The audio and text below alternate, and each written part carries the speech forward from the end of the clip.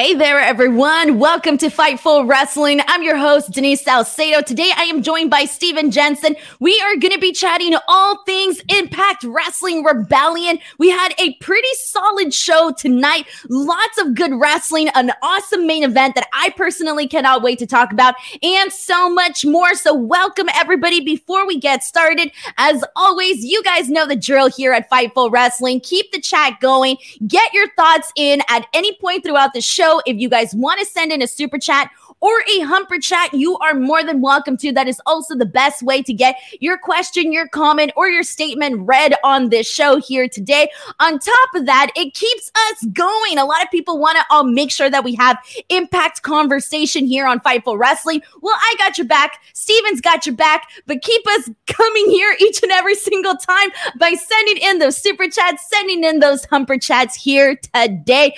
Steven Jensen, how are you, dude? Good to see you again.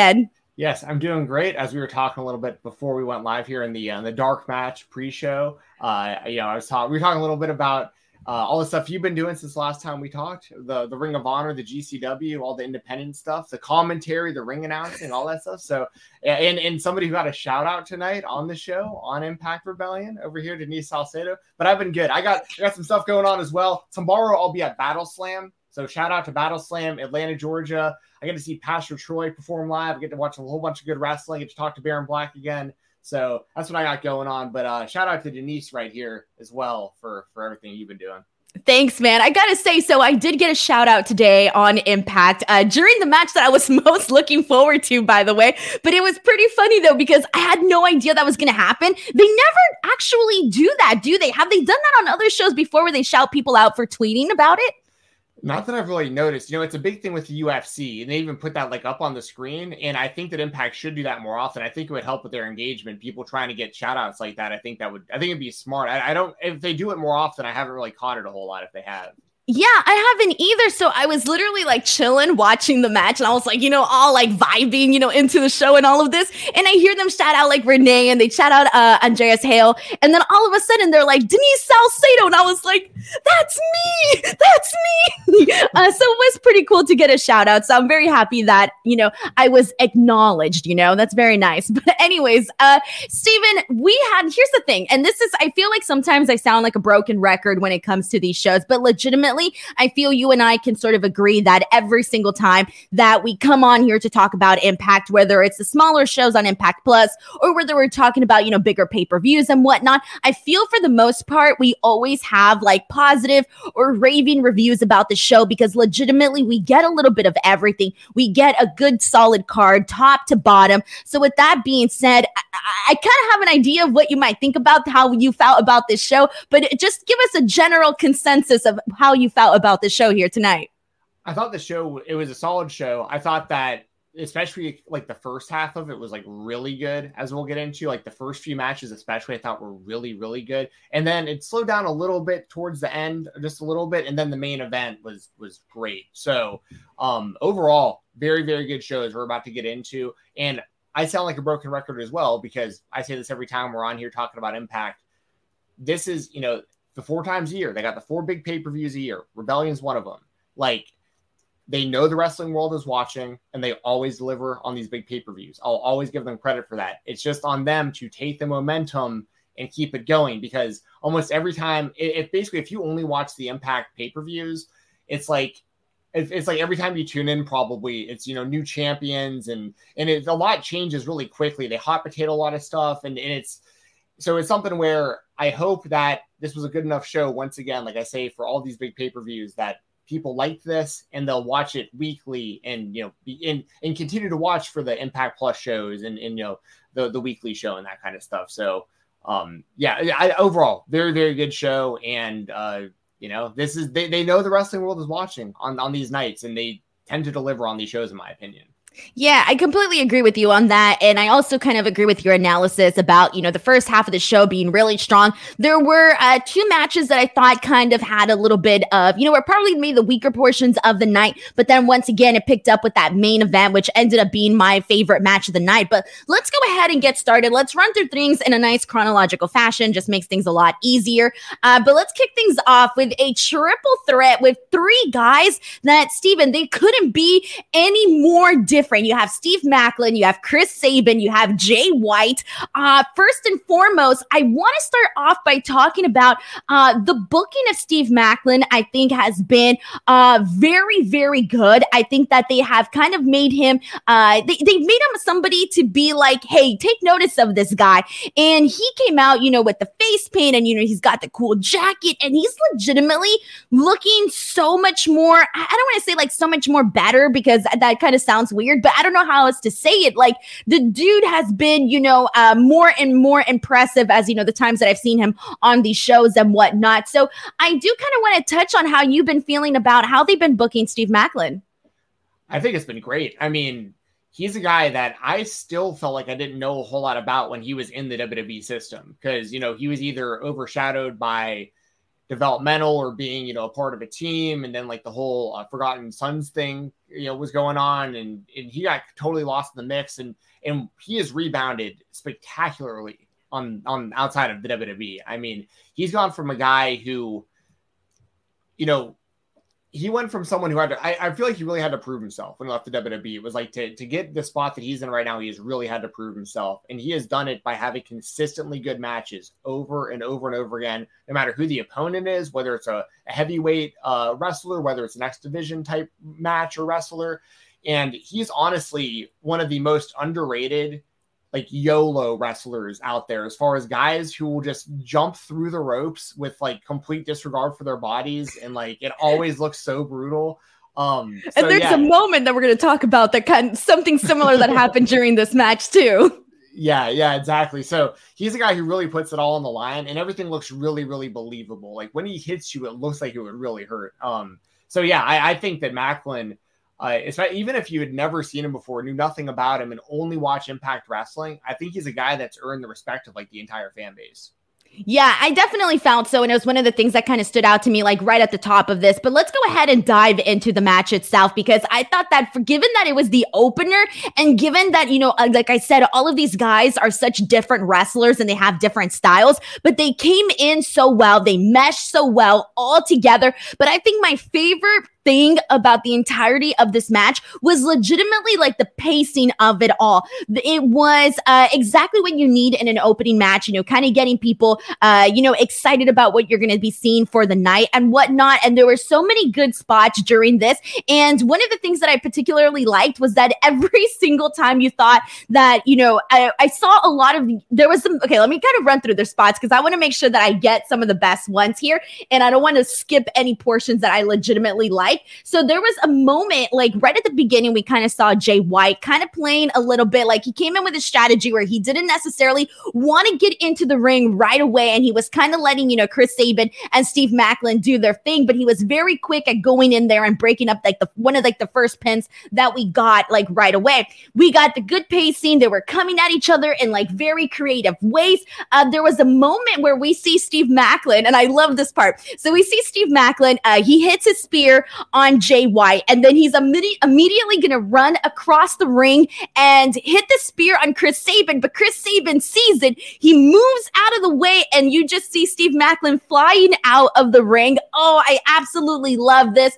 The finish. I love the finish. Sabin getting in, his finisher, Jay White coming in, stealing Jay White. Maclin comes in, steals the finish. I thought this was absolutely cool, seeing the cradle shock and then it not ended up being the finish for him. I thought it was really awesome. So how did you feel about the entire match itself? How did you feel about some of the spots that we saw, etc.? Great match to open a pay-per-view as well. Like this, this got the crowd going, got the internet going. That's another thing that's important. As much as I try to stay out of the discourse usually when it comes to Twitter conversations, just, because it gets so damn toxic, unfortunately. But if you're a show like Impact, you want people on Twitter tweeting about it. Like, and this is the kind of match that gets people's fingertips going and being like, okay, this show is starting off hot, or even people that were on the fence about buying this show. Like, do I spend $40 on this or not? They see a match like that and they're like, all right, I feel pretty good about spending my money. Like, this is a good way to start a show off. I love the finish as well. Jay White stays protected with everything he is doing. I consider him, like himself, he's kind of the key to the Forbidden Door, in my opinion, because of all the places he pops up in and how linked he is with the Bullet Club and stuff. So it's like he stays protected because, it took Sabin hitting his finisher. Jay White went for the Blade Runner multiple times. Sabin had a bunch of good counters for it and stuff. And then Macklin just stealing the win at the very end. It worked for everybody involved. Everybody looks good coming out of this match. And I think if you were to ask 100 Impact fans who you think's going to win that match, I think Macklin might have been the underdog in comparison to all three. And like him getting the win was pretty big, I think. I think so too. I didn't see it coming, especially when he stole the pin, excuse me. I was like, oh shit, what? And when he actually got the 3 count, I was legitimately surprised by that. Like, for sure, I completely agree with you. I think that he was probably the person that I was least expecting to actually get the win here. But I think it just kind of, leveled him up in a way, getting this win, especially over guys like Jay White and Chris Sabin. So I think it made for a really, really good opening match. But let's go ahead and get people's thoughts on this. We actually got a super chat. This one is from Brandon Hagen, who says, Impact's pay-per-views always seem to deliver, always worth the buy. Nice to see Taya win and awesome to see Josh win. Big fan of both of you. Thank you so much to Brandon for sending in this very kind super chat. Once again, guys, if you want to get your thoughts, send them in. You can also send in a humper chap. I literally said humper chat. I'm not used to saying humper chat, so I'm a little rusty here. But we got one from Cameron W, who says, this was my first Impact show in about 10 to 12 years, and I was really impressed. Front to back, it was very enjoyable. You know what? That kind of surprises me just a little bit, because I feel like there have been other shows that I feel had a little bit more buzz going into them, and I feel like usually those are the shows where you get some people that may be giving Impact like an opportunity for the first time to actually watch them, or it may be like returning viewers, etc. So it's nice to hear that we got somebody tuning in to watch the show for Rebellion. Yeah, let us know also in the chat, like, what were some of the things that really got you hooked for this show? Because I know some people, and honestly, for some people, it might have been the story of Josh Alexander getting the belt back from Moose. I mean, I think there might have been a lot of people that really liked that story playing out, from for the last 6 months since, losing the title and everything so quickly, or even just the card itself, on paper with all that talent, like they just looked like a bunch of good matches. So I'm interested to know some of the things that, some of the reasons why people might have given Impact a chance for the first time. Yeah, I think so too. For me, it was a little bit surprising, but that's good to read. That's a good sign. We also got another humper chat. Oh my God, humper chat is never going to leave me. We got a humper chat from Ricardo the Bot Guy, who says, here to support the step host and my dude Jensen. Thank you so much. Appreciate your love and support here on this show. But now let's go ahead and move on to this next match. So the next match on the card is 2 women that have had a very interesting history. We got Taya Valkyrie versus Deonna Purrazzo for the AAA Reina de Reinas Championship. And here's the thing that I kind of want to start off at, okay? First of all, we saw the return of Taya here because if you remember, she was gone to the Stanford Penitentiary. Remember, she shot Larry D, and so technically she kind of she must have had a good lawyer, Steven, because she was only gone for a couple of years out of the penitentiary. Now she's back. I was going to make that joke on Twitter, by the way. Really good. Yeah, I didn't expect that. That was really good. I was going to make that joke on Twitter, but I was like, nah, it's not going to come across very funny on Twitter, because I'm like, okay, you have to have remembered, what was going on with Taya before she left Impact Wrestling to go to WWE. So anyways, wanted to throw that in there. But either way, no, these 2 women have had a phenomenal history with one another. We've seen them go at it before, and this is the thing that for me, I kind of like, I guess, seeing how things went for Taya in WWE, it does kind of suck that things went down that way and that she didn't get, her proper moment and all of that in WWE. But for me, just to kind of see her back in the ring with Deonna, I was like, hell yeah, because I know, and a lot of people watching here know that both Taya and Deonna wrestle in such very different ways.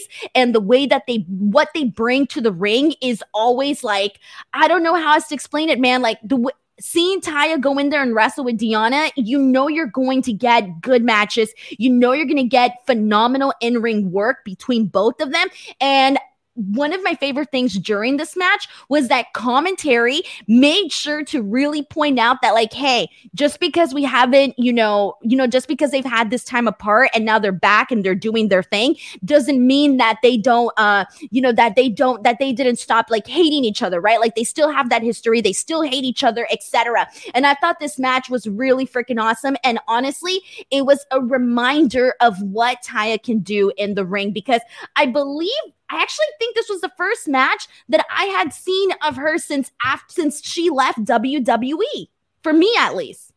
Okay, yeah. So there's a lot to unpack there with Taya, and we'll end with the two of them because I can't remember for sure. They might have mentioned on commentary, but I think Deonna beat Taya to win the Knockouts title. Like she did. Okay. Yeah, she did. Yeah.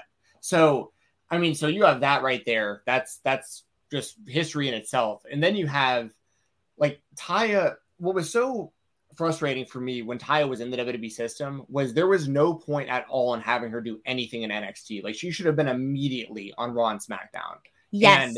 And, she's been working in Impact for so long. She had so many years. She was a veteran. She's so good in the ring. She tells great stories. She can get over really good character work. She knows how to work on television already.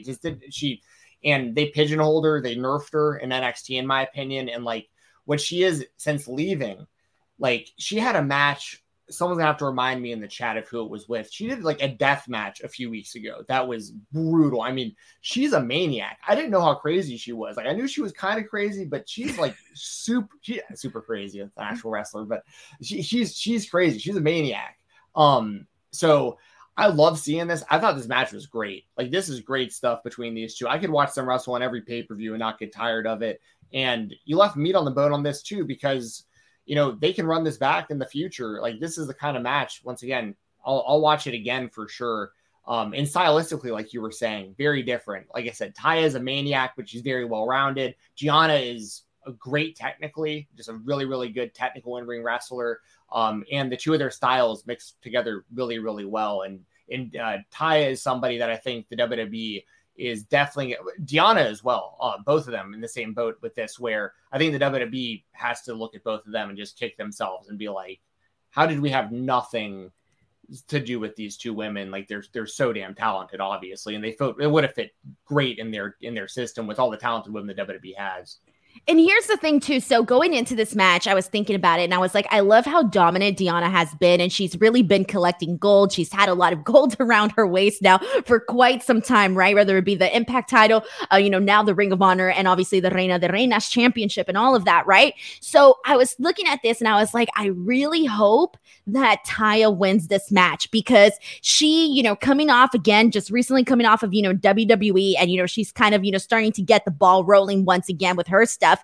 I feel like she really needed this belt. She really needed this win a lot more than if they would have kept it on Deonna. Like, I just really think that Taya really needed this. So when she got the win here, I thought, hell yeah, this is exactly the right call, because it's not going to take away anything from Deonna. Deonna has already proven herself time and time again. She's still holding the Ring of Honor Women's Championship. She still has that going for her. So this to me was just something where I thought it was definitely the right call to actually have Taya, get the championship once again. And, I think she's already booked too for Triple Mania and for all of that too. So she already has dates coming up as well. Exactly. I think that was a big motivation to have her win the title. Is I think she's going to defend it in Mexico for AAA or AAA. I think that and she does great in Mexico. Like they love her in Mexico. So I'm all for it. And Juan Ortega in the chat, it was Taya versus Pero in the death match I was thinking of. You are correct. Oh, nice. Yeah, that was.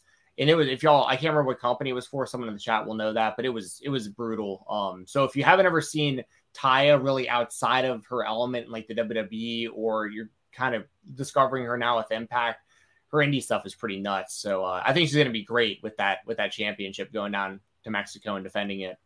Exactly. Now, a little bit about this match. We mentioned it was hard hitting. These two women, they move at a different pace. They everything that they do, they like lay it in. It's totally they don't half-ass anything. Okay, that's the best way that I can say it. One of the things that I loved was seeing Taya Valkyrie like lock in her own submissions on Deonna, who we already know is like the technician queen, and she does everything so well when it comes to that. So I love seeing that. There was a moment too where they were both kind of like on all fours, and they were like butting heads with each other and just like screaming. And it's little things like that, things that happen in between the moves that I think kind of just like elevate the story. And again, touch on that history that both of these women already had. So this was so good. I was so happy to see. I thought the match was great. The outcome was great. Overall good stuff here today. But let's go ahead and get some comments in here and see what people are saying in regards to this. We got a super chat from Make Yourself 85 who says Moose and Alexander was a big reason to buy the event. Worth it at the end. Looking forward to Slammiversary. Exactly. So thank you so much to Make Yourself 85. We got a super chat from Brandon Hagen once again who says Stephost and Jensen deserve a couple more bucks. Thank you so much. Thank you. I appreciate that a whole lot. We got a super chat from Jesus Garcia who says Taya and Deonna were great. Happy to see her back on Impact. Looking forward to see her back in AAA as well.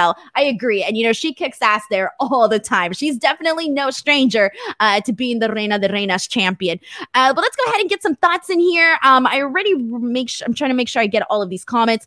Okay, cool. I got all of these as well. Okay, I'm caught up with the Humper chats. All right, let's move on, guys. Once again, if you guys want to get your comment, question, or statement, you could send in a super chat here on YouTube, or you can send in a Humper chat. And once again, send those in, guys. It keeps us going. It keeps us funded. All right. So now, after this is a match that I think we all knew was going to be good, but let's talk about it because this was a whole lot of fun. We had Ace Austin versus Trey Miguel versus Mike Bailey for the X Division Championship. And holy cow, this was a lot of fun. I was literally just like writing down all of my favorite spots. And then there was a moment where I was like, I got to stop writing this down because I look down and something happens, like that's the kind of action that we see during this. But just some good moments that we had here. There was a moment where Miguel had Ace Austin literally hanging from the apron, and Bailey ends up doing a moonsault onto his back. Like he was like upside down too, so it kind of looked really cool. And one of my favorite parts about the entire match was that every time like one guy was doing something on another guy, you saw the third person coming in and essentially ruining that. And you kind of kept this really cool like back and forth action going here. There was a moment where we saw Trey Miguel do a dive that turned into a dive and then a cutter on Ace Austin. That was really awesome. One of my favorite parts during this, Steven, and I totally marked out for this, was we saw Bailey do a moonsault on Ace Austin off the top rope. And then afterwards, we see Trey Miguel go right in and give a hurricanrana to Mike Bailey as he was kind of still standing there. That was really cool. We saw Bailey hit the Ultimo Weapon on Ace Austin. We saw Trey hit the Meteora on Mike Bailey. After this, we end up seeing Ace hit the fold on Trey, and Ace actually wins the title here. And this is what I particularly liked. And what I liked so much about this was that he pinned the champion. He pinned the champion, and that to me just makes this so much more of a definitive win, and it just makes it feel like a bigger deal. We don't always get that in these types of matches. So with that being said, Steven, how did you feel about this match? How did you feel about the outcome? And were you also surprised to see the champion getting pinned during this match? So this was the match I was most looking forward to coming into the show. This was personally probably my favorite match of the whole night.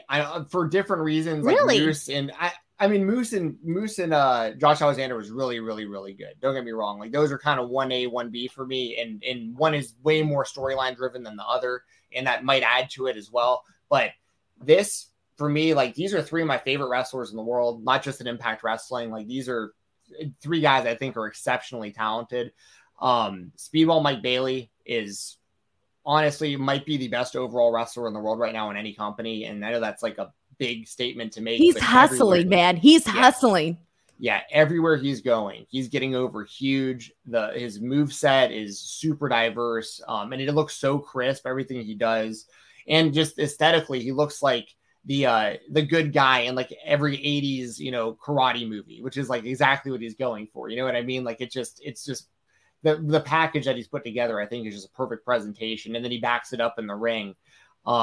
Ace Austin is a guy who I have been saying week after week on the Weekender podcast for over 3 years. I've been saying almost every week, Ace Austin should be in a position to be the Impact Wrestling World Champion. Like, he's too good to be lost in the mix. This guy has everything you would want. He's been in Impact for years now. And my only hesitation with anything that has to do with this, we've seen Ace Austin with the X Division title twice. It has led to nothing either time. Then he's been lost in the mix afterwards. I don't want to see that happen again. This guy is so talented. And then Trey Miguel, I think he's had a great run with X Division Championship. I know he's going through like some tough personal stuff, and I shout out to Trey, and he hit one hell of a meteor tonight. That's a move that I am not a huge fan of. I've talked about it before. He nailed it tonight. I have nothing but respect for him hitting that move tonight. So like, I thought the match itself was an incredible match, and a big part of the reason why it was so good, you touched on it earlier, is there was no downtime, and every time like someone would hit someone, and then the third person's right there doing something, and they never stopped there, and they were feeding off of each other too, which is good. It's like, that's what you're supposed to do in a situation like that, where you're seeing one guy, target a body area, or you see one guy do something. How can I further add some more pain to this guy? Then we saw a lot of that during this. Yes. And if you remember, I can't remember what show it was, but I know for sure me and you reviewed it together. But when Mike Bailey came into Impact Wrestling for the first time after that 5-year hiatus. It was the pre-show match, right? It was the pre-show match. Yeah. Yes. Yeah. And he pinned Ace Austin in that match. And that story started there and is carried from there all the way to tonight, which is really cool as well, because they teased Bailey and Ace teaming together and feuding each other. And everyone in this match, all three of these guys, ultra talented wrestlers. I thought it was a win-win-win, no matter who actually walked away with the championship. I have no problem with any of them being the X Division champion. Just keep giving me more matches with these three dudes, really against the other best wrestlers in the world, and just continue to push all three of these guys. Now that Trey is an X Division champion, that shouldn't mean de-push. That shouldn't mean get lost in the mix. Find something productive for him to do on the show. There's so much talent that he could have a big spot coming off of this loss. Same goes for Mike Bailey, and then Ace Austin. Do your thing with that title. Ace Austin, I hope it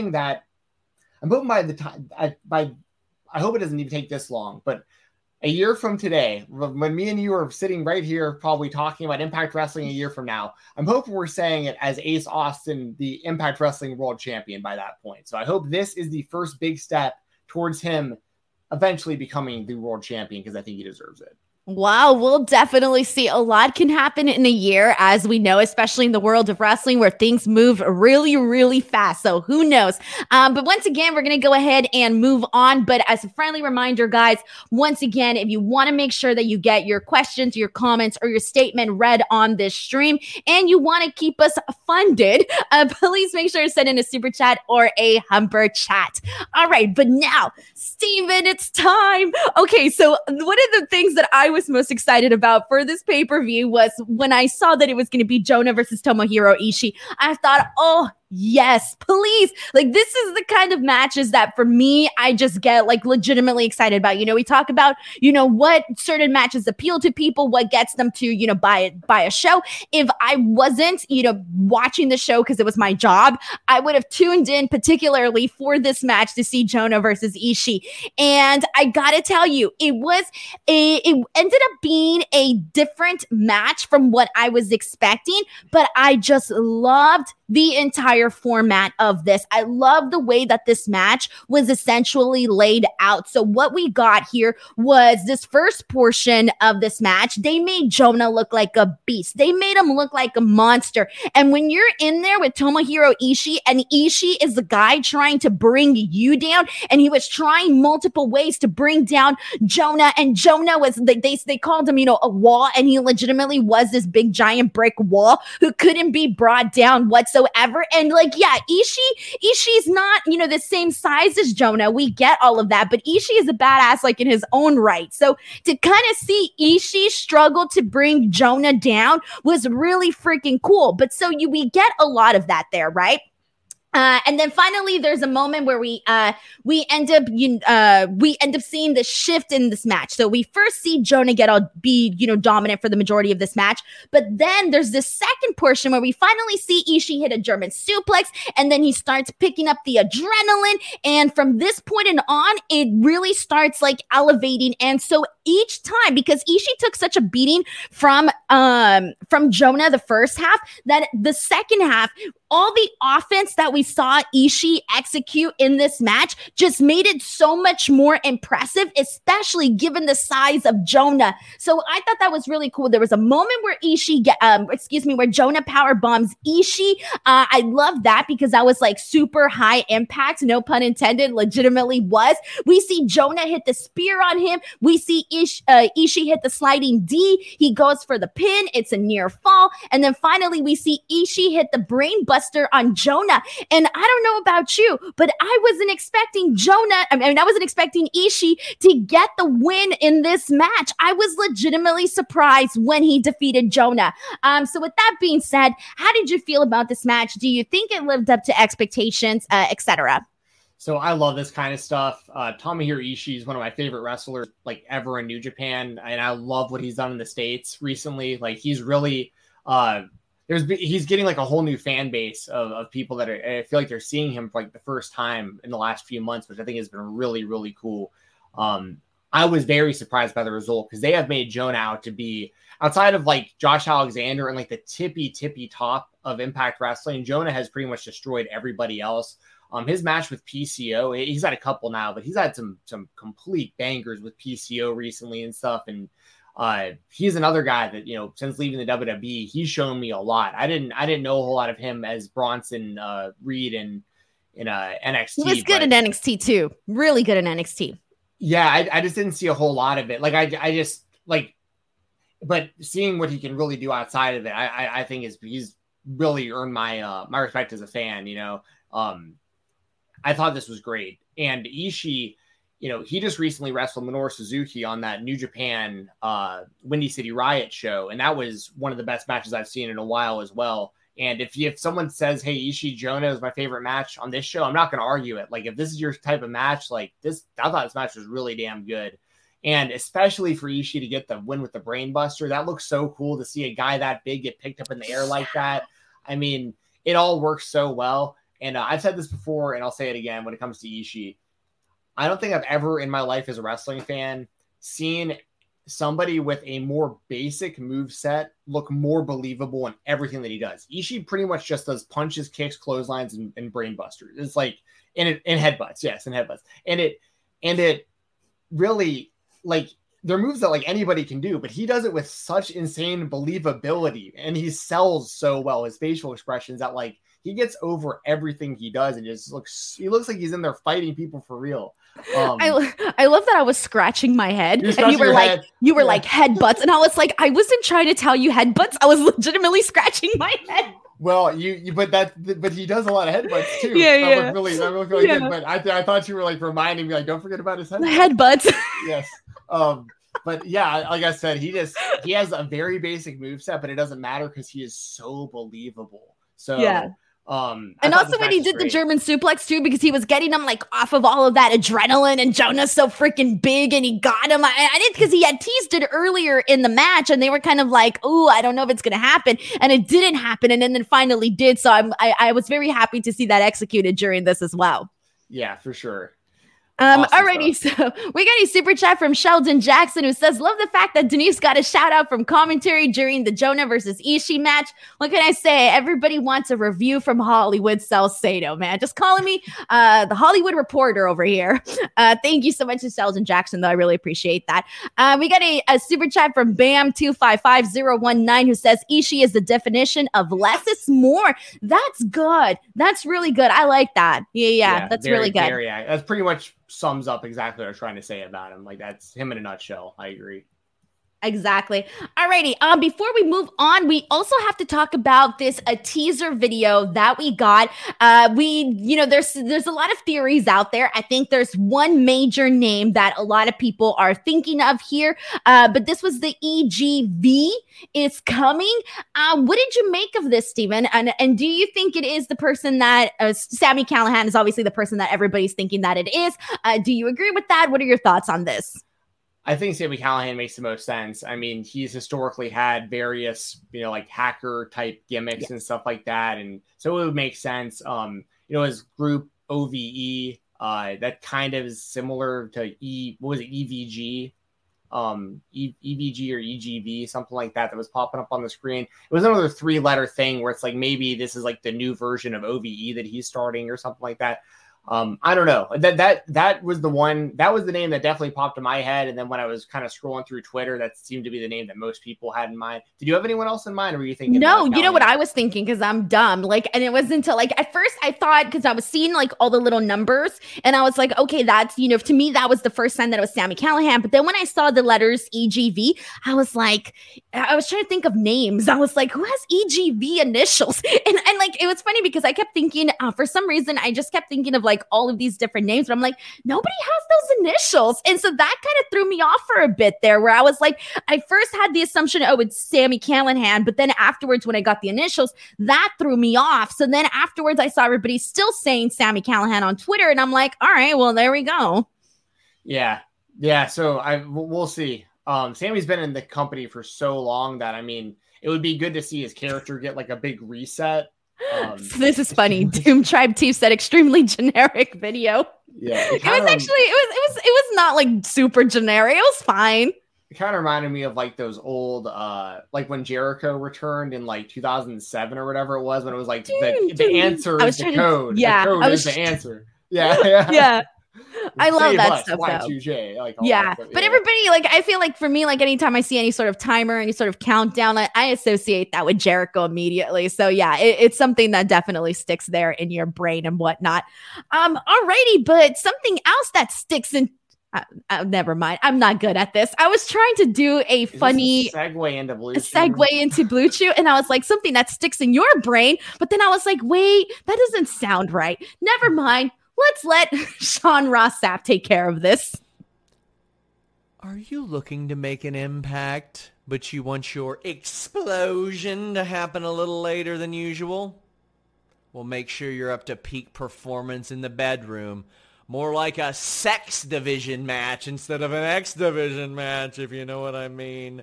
BlueChew.com, code FIGHTFUL. Blue Chew brings you the first chewable with the same active ingredients as Viagra and Cialis. I know they work, but in a chewable form. And it's discreet. You work with their licensed medical providers. You get that shipped straight to your door in a discreet package. No waiting in line at the pharmacies. No awkward doctor visits. No going up to the doctor and saying, I think my tidal reign's over. That doesn't work for me, brother. My penis isn't working. No. You work with their licensed medical providers online, and it's shipped straight to you. It's prepared and shipped direct, so it's cheaper than those other guys. How cheap? How about free for your first shipment when you use that code FIGHTFUL? Just pay $5 shipping.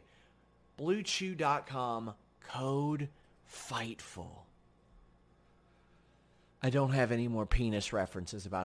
This is the story of the one.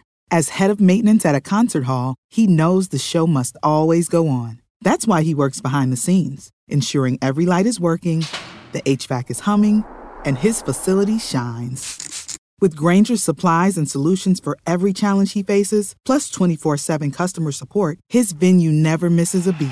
Call quickgrainger.com or just stop by. Grainger, for the ones who get it done. Impact Wrestling. So, just do it, okay? Just do it. Okay. Sounds great. Alrighty. We're going to go. Didn't you eliminate that guy from the clusterfuck? What? Didn't you eliminate that guy from the clusterfuck? Yeah. Eliminate that guy. He's a nobody. Alrighty, so we're gonna go ahead and continue on, everybody. We got a couple more matches to talk about. Well, once again, if you want to make sure you get your question, comment, or statement, or whatever, your opinion, your hot take, whatever you got, feel free to send it in a super chat or a Humper chat. On top of that, if you guys haven't subscribed to Fightful yet, what the hell are you waiting for? Click that subscribe button. We are on our way to 100,000 subscribers. Come be part of the family. We got another super chat. This one is from ShotKid29, who says, just got home from Rebellion. Excellent show from start to finish. Josh Moose was match of the night easy. Only dud was tag team gauntlet. Not bad, just forgettable. Well, ShotKid29, I'm glad you had a great time at Rebellion and you're actually segueing us into this gauntlet match. So let's go ahead and jump right into it because there were some pros and I think there were some cons to this. So let's get into it. So we had the A-Team Elimination Challenge for the Impact World Tag Team Championship. It was in the format of a gauntlet and we had some surprise teams that essentially weren't announced and then they came in during all of this. So I'm going to do a quick rundown of what we got, and then we can jump into this a little bit more. So we kicked things off with the major players versus Jordynne Grace and W. Morrissey, which I thought was a very interesting pairing here. We saw Matt essentially pin Jordynne Grace with the distraction, and then afterwards we kind of had a post-match melee, which led to Chelsea Green low-blowing W. Morrissey, and then he reveals that he was wearing a cup. And really fun fact, Steven, I'd never actually seen a cup before. I'm not talking a household cup. Yeah. No, I'd never seen one. I'd never legitimately seen one. So when he pulled it out, I don't even want to say what I thought. Oh, that's too funny. I don't even want to say what I thought it was, okay? And my fiance was like, Denise, that's a cup. And I was like, oh, that's a cup? Yeah, I felt really stupid. Did you never see Little Giants back in the day? The kid puts the cup up to his face? No. He doesn't know what it is either. He's like wearing it like over his mouth. Okay, so when he pulled it out and I saw the thing, I thought he had a banana. I was like, why does he got a banana in his pants? I don't know what I was thinking. Anyway, so I saw a cup today for the first time in my life, but let's move on. He ends up putting Chelsea through a table. I love Chelsea. Great spot for her there as well. This ends up essentially kind of ruining things for the major players, though, because it ends up being the major players versus the Good Brothers. We end up seeing them. The Good Brothers hit the Magic Killer, so they get the win here. Then it's Good Brothers versus Johnny Swinger and Zicky Dice, and they hit this very quick match. We see them hit the Magic Killer again, and the Good Brothers win. Then we go into the best part of this match, which was the Good Brothers and Rich Swann and Willie Mack, and this was literally the meat of this match here. This was the highlight. A bunch of spots back and forth. We'll talk more about that in just a second. From here on out, we essentially see the Good Brothers get the win again after they took the leg out from Willie Mack. We then go into Good Brothers versus Taven and Bennett. And from here, we end up seeing Anderson was essentially trying to suplex Taven back into the ring, but the Honor No More guys essentially grabbed his legs and kept him down so that they can actually get the win. And this is how Taven ends up getting the win for his team here. Then we see Taven and Bennett against Rhino and Heath, and we end up seeing Rhino get the gore on Taven, and that's how they get the win. Then from here, we go to the main event of the gauntlet, if you want to say it like that, the last match. Rhino and Heath versus Joe Doring and Eric Young. This was a little bit of a slower pace. I personally, just saying this right now, I think the final match should have legitimately been Joe Doring, Eric Young, and Taven and Bennett instead. But we end up seeing Joe Doring and Eric Young essentially retain their titles. And with that being said, even though like the start of the gauntlet, I thought had, this gauntlet led to other stories and it had multiple layers and all of that, but I kind of thought that a good majority of this match was a little bit dull. Aside from Good Brothers, Swann, Willie Mack, and then everything we saw at the beginning, I thought that everything else in between felt very pointless. But Steven, how did you feel about this gauntlet? This is the point of the show that I was kind of referencing where it started to it was kind of a lull in the show. Like everything up to this point, I thought hit on all cylinders, like was a home run. Everything clicked. Everything was really good up to this point. Yeah, this just it just was what it was. I didn't think it was great. The Jordynne Grace W. Morrissey team was very random. Like that was like, I don't know why they even did that. I love Jordynne Grace. Like I'm happy to see her on the show, but she was on for all of like a minute before she got pinned. That power bomb by W. Morrissey to Chelsea Green was pretty brutal. So I mean that was something, I guess. But just and you touched on this, and this definitely needs to be said. Is it any surprise to you, Denise, that like the bulk of this match and the best parts of this match had to do with Willie Mack and Rich Swann? Like, is that really surprising? It's not surprising at all. They're a match made in heaven. Okay, I love these two. Yeah, and it's like we can sit here all day and do an entire podcast on why isn't Willie Mack being spotlighted more? It doesn't make any sense to either of us. So like, so what I would say, if anyone wants to seek this match out, watch Good Brothers versus Willie Mack and Rich Swann. That was pretty much like the match. The rest of the stuff just seemed to be kind of like peripheral of that. Bond by Design retaining the titles. Cool. Like I got no problem with it. I think Joe Doring and Eric Young are a really good tag team. And I like how they sprinkle Diener in there as well. And like, I got no problem with them as a team, but I am interested to see with this whole EGV thing. That seems kind of a lot like VBD and Violent by Design. Like, I want to see how similar these two groups might wind up being, or if they wind up fighting each other, maybe could be cool. But yeah, my biggest thing coming out of this is like, do something with Willie Mack and Rich Swann coming out of this, because these guys are just always lost in the mix. But both guys are, I mean, Willie Mack or Rich Swann rather has at least been the Impact World Champion. Willie Mack just gets lost in the mix in between every pay-per-view, it seems like, unfortunately. I agree. I completely agree. And given the fact that they were the highlight of this, I really wish they would have tweaked some things here. I don't think that this needed to be a gauntlet. It kind of felt like one of those things where it was like, man, like we either got to get something different and exciting, but so much of this was like, just, magic killer. Okay, win. Moving on from this. It felt very meaningless. And this was honestly the first match in a long time with us in regards to us covering Impact Wrestling. I feel like for the most part, there's always, there hasn't been a match that I disliked as much as this gauntlet from the past shows that we have reviewed. There's been matches where I'm like, oh, this match was good. Maybe it wasn't the best, but I've never disliked a match. And I kind of disliked this gauntlet. I just didn't really think that there was, like I said, some parts kind of felt like a little bit of a waste of time. Yeah, I agree. And Jesus Garcia in the chat mentions like Grace helped out Morrissey on the Go Home show. That's true. But what I really mean by the randomness is like just the fact that they did, and like, do we really need to see Jordynne Grace and Morrissey as a tag team? It's just, I mean, couldn't Jordynne Grace have been... though. I will tell you this. I didn't mind it. I actually kind of liked the pairing. I liked the pairing. Okay. Hey, fair enough. I just don't know where they go from there. I think it'd be interesting to see W. Morrissey against Jordynne Grace one-on-one in Impact. I think that'd be pretty interesting to watch. Yeah, definitely. Let's go ahead and get some thoughts in here and see what people are saying. This is a super chat from Jesus Garcia, who says the start of the gauntlet match was really good. Was hoping one of those two teams would win the match. Yule God and you fan and me. Thank you so much to Jesus. I really appreciate that. And yeah, I completely agree with this comment as well here.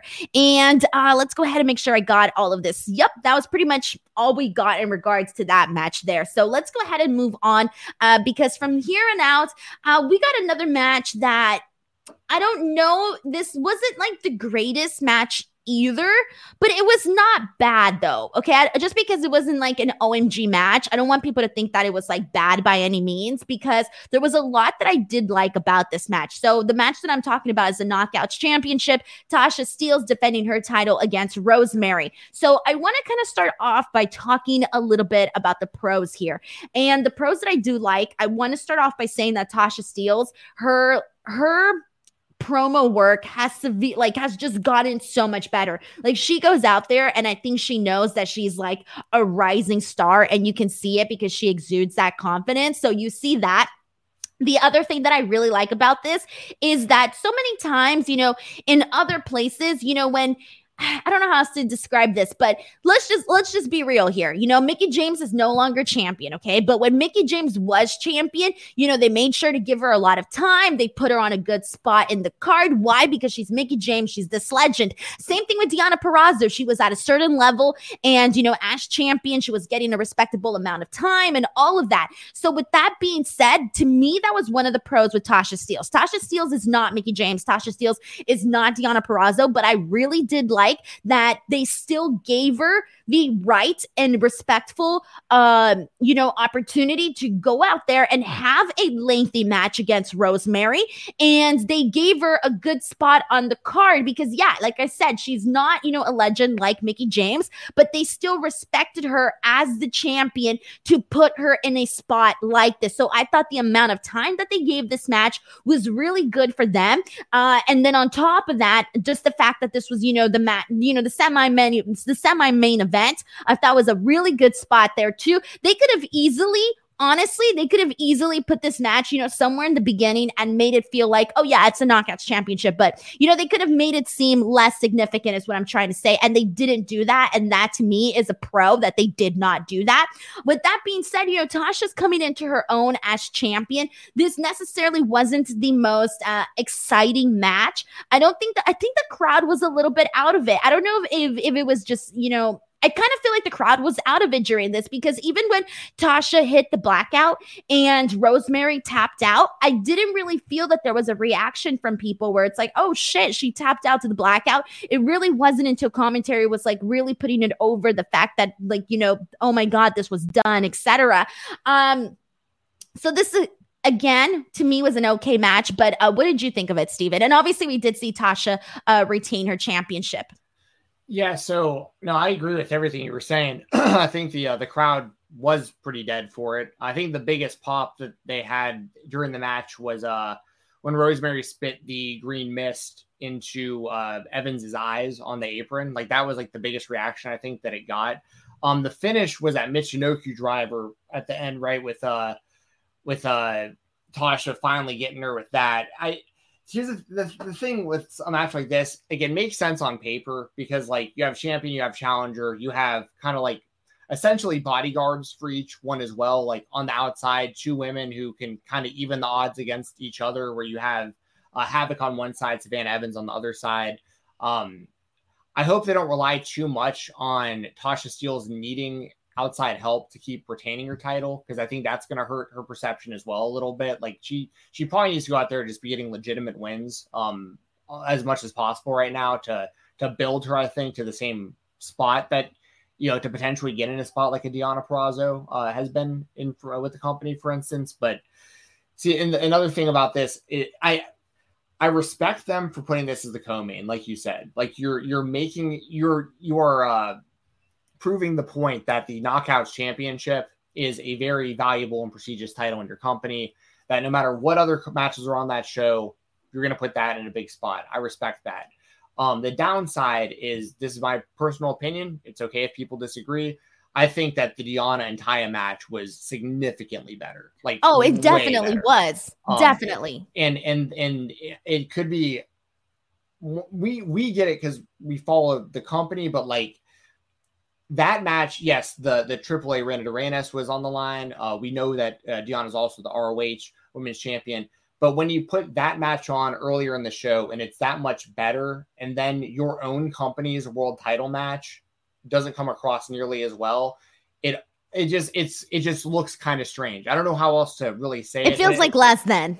It kind of does. Like if I watch Impact for the first time tonight, for instance, I would think that Taya being the AAA champion was like a bigger deal than just based on how good the match was and how big that match came off in comparison, in my opinion. Now, once again, Tasha's very early on in her title run, and this is a part of the process with new champions. You see this. I mean, we saw it in AEW with Britt Baker as well, to a degree, where like you have to just start getting wins. Like you get the title, you got to have challengers, get wins, build your resume, build your prestige. And Tasha's just in that like she's doing that as we speak. So I don't think this match is very good. I'll be completely honest. But I have no issue with Tasha Steelz being the champion. I think she's probably the right person to be the champion right now. But you also got to go out there and like really, when you got women like Deonna and Ty on the same show and you're the champion of the company, like you really got to bring it. And I just don't think this was as good as the match earlier in the night. So yeah, I agree. I feel like I cannot argue that whatsoever. Again, big fan of Tasha, but this was just not necessarily the match, I guess you can say. Yeah, that's like the best way to put it. We got a super chat from ShotKid29 who says that the crowd was really enjoying it, but watching live, something felt off, especially in the back half of the match. And there was some like there was when she did the cutter, the springboard cutter by Tasha, like that was really good too. I did like that. Again, you mentioned the spot where Rosemary essentially missed Savannah, like that was pretty good too. And then her hitting the spear right after that, I thought was really good. So like there were some good moments towards the end. It's just that as a whole, it didn't necessarily hit the mark. That's just the best way to put that. Yeah, and it doesn't help that they kind of botched like a big move at the end too. Like the crowd was already kind of out of it, and then they kind of botched like Tasha doing I forget is it called the blackout, that move? I forget, but yeah, the blackout. She kind of like missed it and then like had to go redo it, and the crowd was already kind of out of it. It just didn't click for whatever reason. So we got a humper chat from Zachary B who says my least favorite match was a knockout title. I love Rosemary and I don't think she should have won, but Tasha hasn't earned clean title defenses yet, in my opinion. She's got the charisma and the in-ring ability, but her character is tired and boring. This is from Zachary B. I don't think her character is tired or boring. I think she's bringing the energy. She's bringing the attitude. She's bringing what she needs to do in terms of the character. It's just, you think maybe it's just not like connecting with the audience? I don't know. She's, to be honest, there's probably a lot of the audience still doesn't really know much about her. Because, like, unless longtime Impact fans would with, like, her tag team run with Kiera Hogan and everything. But, like, if you're a newer viewer, you wouldn't really know that history with the tag team and everything. And then, like, her painting her face tonight, like, that is,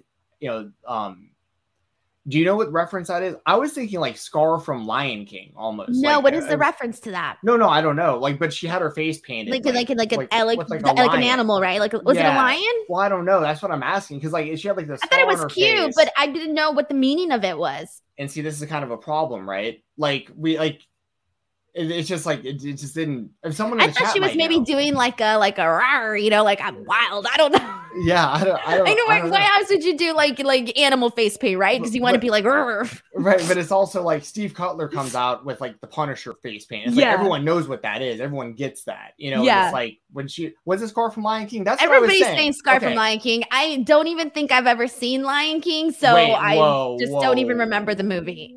Either I haven't seen it or I don't remember it. Which one's Scar? Scar is who kills Mufasa, who's the dad of Simba, who's the main character of the entire thing. Oh, the evil one. Oh, wait, I have seen Lion King. Sorry, I just don't remember this movie. Oh, Denise. Oh, commentary did say it was Scar. Okay, I was gonna. Okay, there you go. Okay, cool. Clearly, we weren't paying enough attention. So I was right on getting the reference. Okay. So that I. Okay, here we go.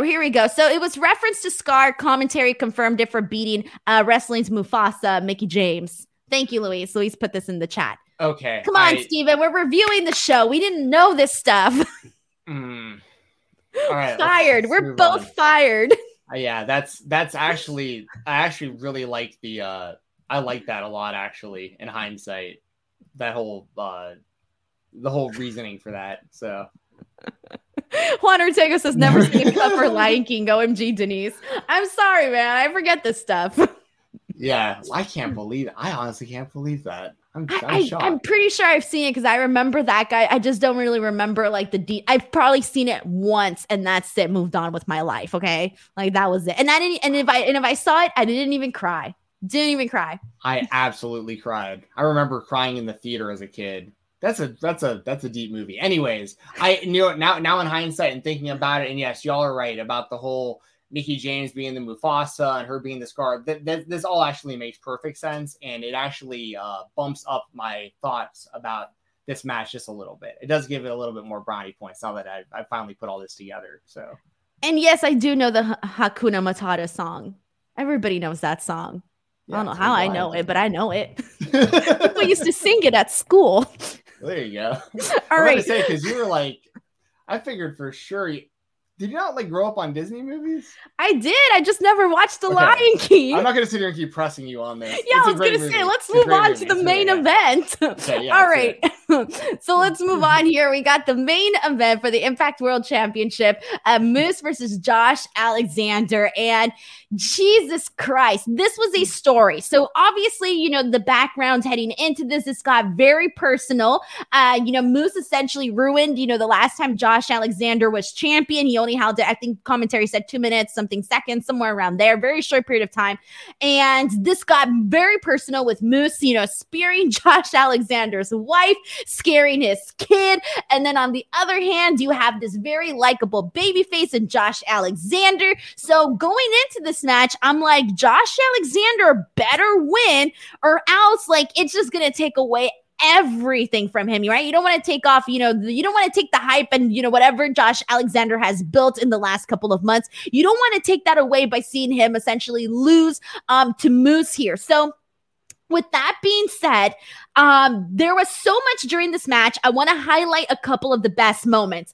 Immediately, we see Moose taunting his family, his wife on the outside with the baby, and you know the little boy comes out in the gear too. By the way, it was really freaking cute. It was adorable. So you know they're watching in the front row. Moose is taunting them back and forth. We see a series of chops between Alexander and Moose. From here on out, there was a moment that we see Moose catch Josh Alexander on his back, and then literally on the outside, he starts swinging his body onto the barricade. Really good timing on the way that was executed. And then afterwards, another highlight in this match was obviously those 10 German suplexes from Josh Alexander to Moose. That was freaking awesome. It was awesome because for once he was like not letting go. At first I thought, okay, he's gonna go for 3. Then I thought, okay, he's gonna go for 5. And then I'm like, okay, 7, that's it. Nope, he's going for 10. And he went for the 10. And what I loved too was that every time he went for the next one, it was like they took a while to get to the point where he actually, you know, lifts him up. Why? Because it's like it's taken out, out of both guys. Like you're seeing, you know, Moose obviously take the pain from that, but you're also seeing all of the energy being exuded out of Josh Alexander during this. So that was really freaking great. I really, really love that. And I think this was the point of the match from here on afterwards, where I think it really just kind of leveled up a little bit more. So you kind of see that after the suplex spots, they are a little bit tired. Like they're not necessarily, you know, full energy at this moment. And then you see them exchange chops back and forth. And again, they're both a little bit tired here. But then finally, there's this moment where Josh Alexander kind of just goes like ape shit, and he takes off the headpiece and he just like throws it on him. And he starts, you know, we see a variety of strikes. We see a clothesline. We see a headbutt. We see the C4 spike. We see a pinfall attempt. It ends up being a near fall. We see Moose bite him. And then afterwards, we see Josh Alexander hit the Styles Clash. Then he locks in the ankle lock. From here, this is the part that got me, Steven. This was the part where I was like, oh shit, they're going to ruin Josh Alexander here, okay? So he ends up, we see Moose take off the turnbuckle, right? So the turnbuckle gets exposed at one point, and we see Moose kick Josh Alexander like right in the, you know, the jewels and all of that. And so then we end up seeing Josh go into the exposed turnbuckles with a spear from Moose. So it kind of gets like the side of like his head and a little bit of his neck. So we see that happen. And his mouthpiece flies out of his mouth. I mean, that was a cool visual. Yeah. It was a really good visual. So he ends up going for the pin here. And I'm thinking, oh my God, he's going to defeat Josh Alexander. This is going to ruin Josh Alexander. And it ended up being a near fall. And it was such a good build up to this near fall. It was phenomenal. I was legitimately ready to riot because I thought Josh was going to lose here. But anyways, they kept the match going. We see a buckle bomb on the turnbuckle. Finally, the finish is the C4 spiked by Josh Alexander, and he gets the win. This was really good. This match completely sucked me in. The story was great. The build up was great. What did you think about this, Steven? This was fantastic stuff. And Josh Alexander needed to win this match, and he did. As you were kind of alluding to when you started talking about this match, they would have lost a lot of good faith from their audience had they had Moose win this. And they did a great job of making, I say this a lot, if I'm going into a match pretty confident in the outcome, like most people, I was pretty certain they were going to put the title on Josh Alexander tonight. But they did a really good job with some of those near falls of really making you think, damn, Moose is about to retain. Like, they're going to actually have Moose retain. And that spot towards the end really got me when he threw him headfirst into that exposed turnbuckle, and his mouthpiece came out, and he was like look, he was dead up against the turnbuckles. And then that spear, because no one kicks out of that spear from Moose. I mean, that's like 1, 2, 3 guaranteed. And when Josh Alexander kicked out of that, then I was like, okay, Alexander's for sure winning. Like, let's go. Like, he's going to actually do it. Coming into this match, I saw a kind of a wide variety of discourse on kind of like this whole story with Moose, so Josh Alexander, him winning the title the first time, that build I thought was fantastic. He was the X Division champion. He had the title for a long time. He had a lot of really, really great title defenses. His Iron Man match with TJP doesn't get talked about enough either, in my opinion, because that was a really great match. And he had this great run with the title. He turns it in for option C and wins the world title. And it was like, this is perfect. Now we're off to the races. Josh Alexander being the champion, especially because when they broke up the North and Ethan Page went off to AEW, no one really knew what Josh Alexander's future was going to look like as a singles guy. And then it was like, he's now the world champion. Moose beats him 2 minutes later. And it's like, why are we doing this? Like, Moose, I'm not saying Moose shouldn't have been the world champion. I'm just saying you just did all this to put Josh Alexander in this great position to be off to the races as the world champion. So we've got about 6 months or so since then, probably give or take. And Josh Alexander, the story of, like, to me as a wrestling fan, I don't really care so much about the family side of this story. Like, I don't think it takes away from this at all. I think that there is a part of the fan base that this really added to, like and I think it was really cool seeing his son out there with the headgear on and stuff. Like, I mean, I'm not against anything like that. I'm just saying, now that this is over with, look, we're kind of right back to where we were when he won the title half a year ago. It's like, okay, now we finally get Josh Alexander as the world champion. We want a fighting world champion who is a great professional wrestler in between the ropes. We have that now. I hope that this storyline with Moose and prolonging getting him that title adds to how much the fans love Alexander as the champion going forward, only because Impact has a really, really, really bad history about waiting too long to pull the trigger on people. Like, they wait way too long to put titles on the right people. And I'm just hoping that now, with Alexander as the champion, we're going to get a long title run of him just having great matches and defending that championship. And I think he's fully capable of doing it. I think Josh Alexander is a fantastic wrestler. He's very, very believable, very authentic. He seems like he approaches it as an athlete, which I think is just like really, it's like an athletic presentation with this guy. And now we know more about his personal life through this storyline. So hopefully all the stars are aligning now, and this guy gets a good, long world title run, because Impact could use it. He could use it. Like, I'm hoping the next pay-per-view, people are invested, and they're like, I saw Josh Alexander beat Moose. And by the way, this is probably the best match I've ever seen Moose have in his career. So this was a great freaking match. Yeah. So I think this was wins all across the board for everybody, for the Impact fan base, for Josh Alexander, for Moose. Once again, having this great match, he can really hang his hat on, I think. This accomplished a lot tonight, I think. And now it's on Impact to retain the audience and keep people interested between now and the next time they're on pay-per-view.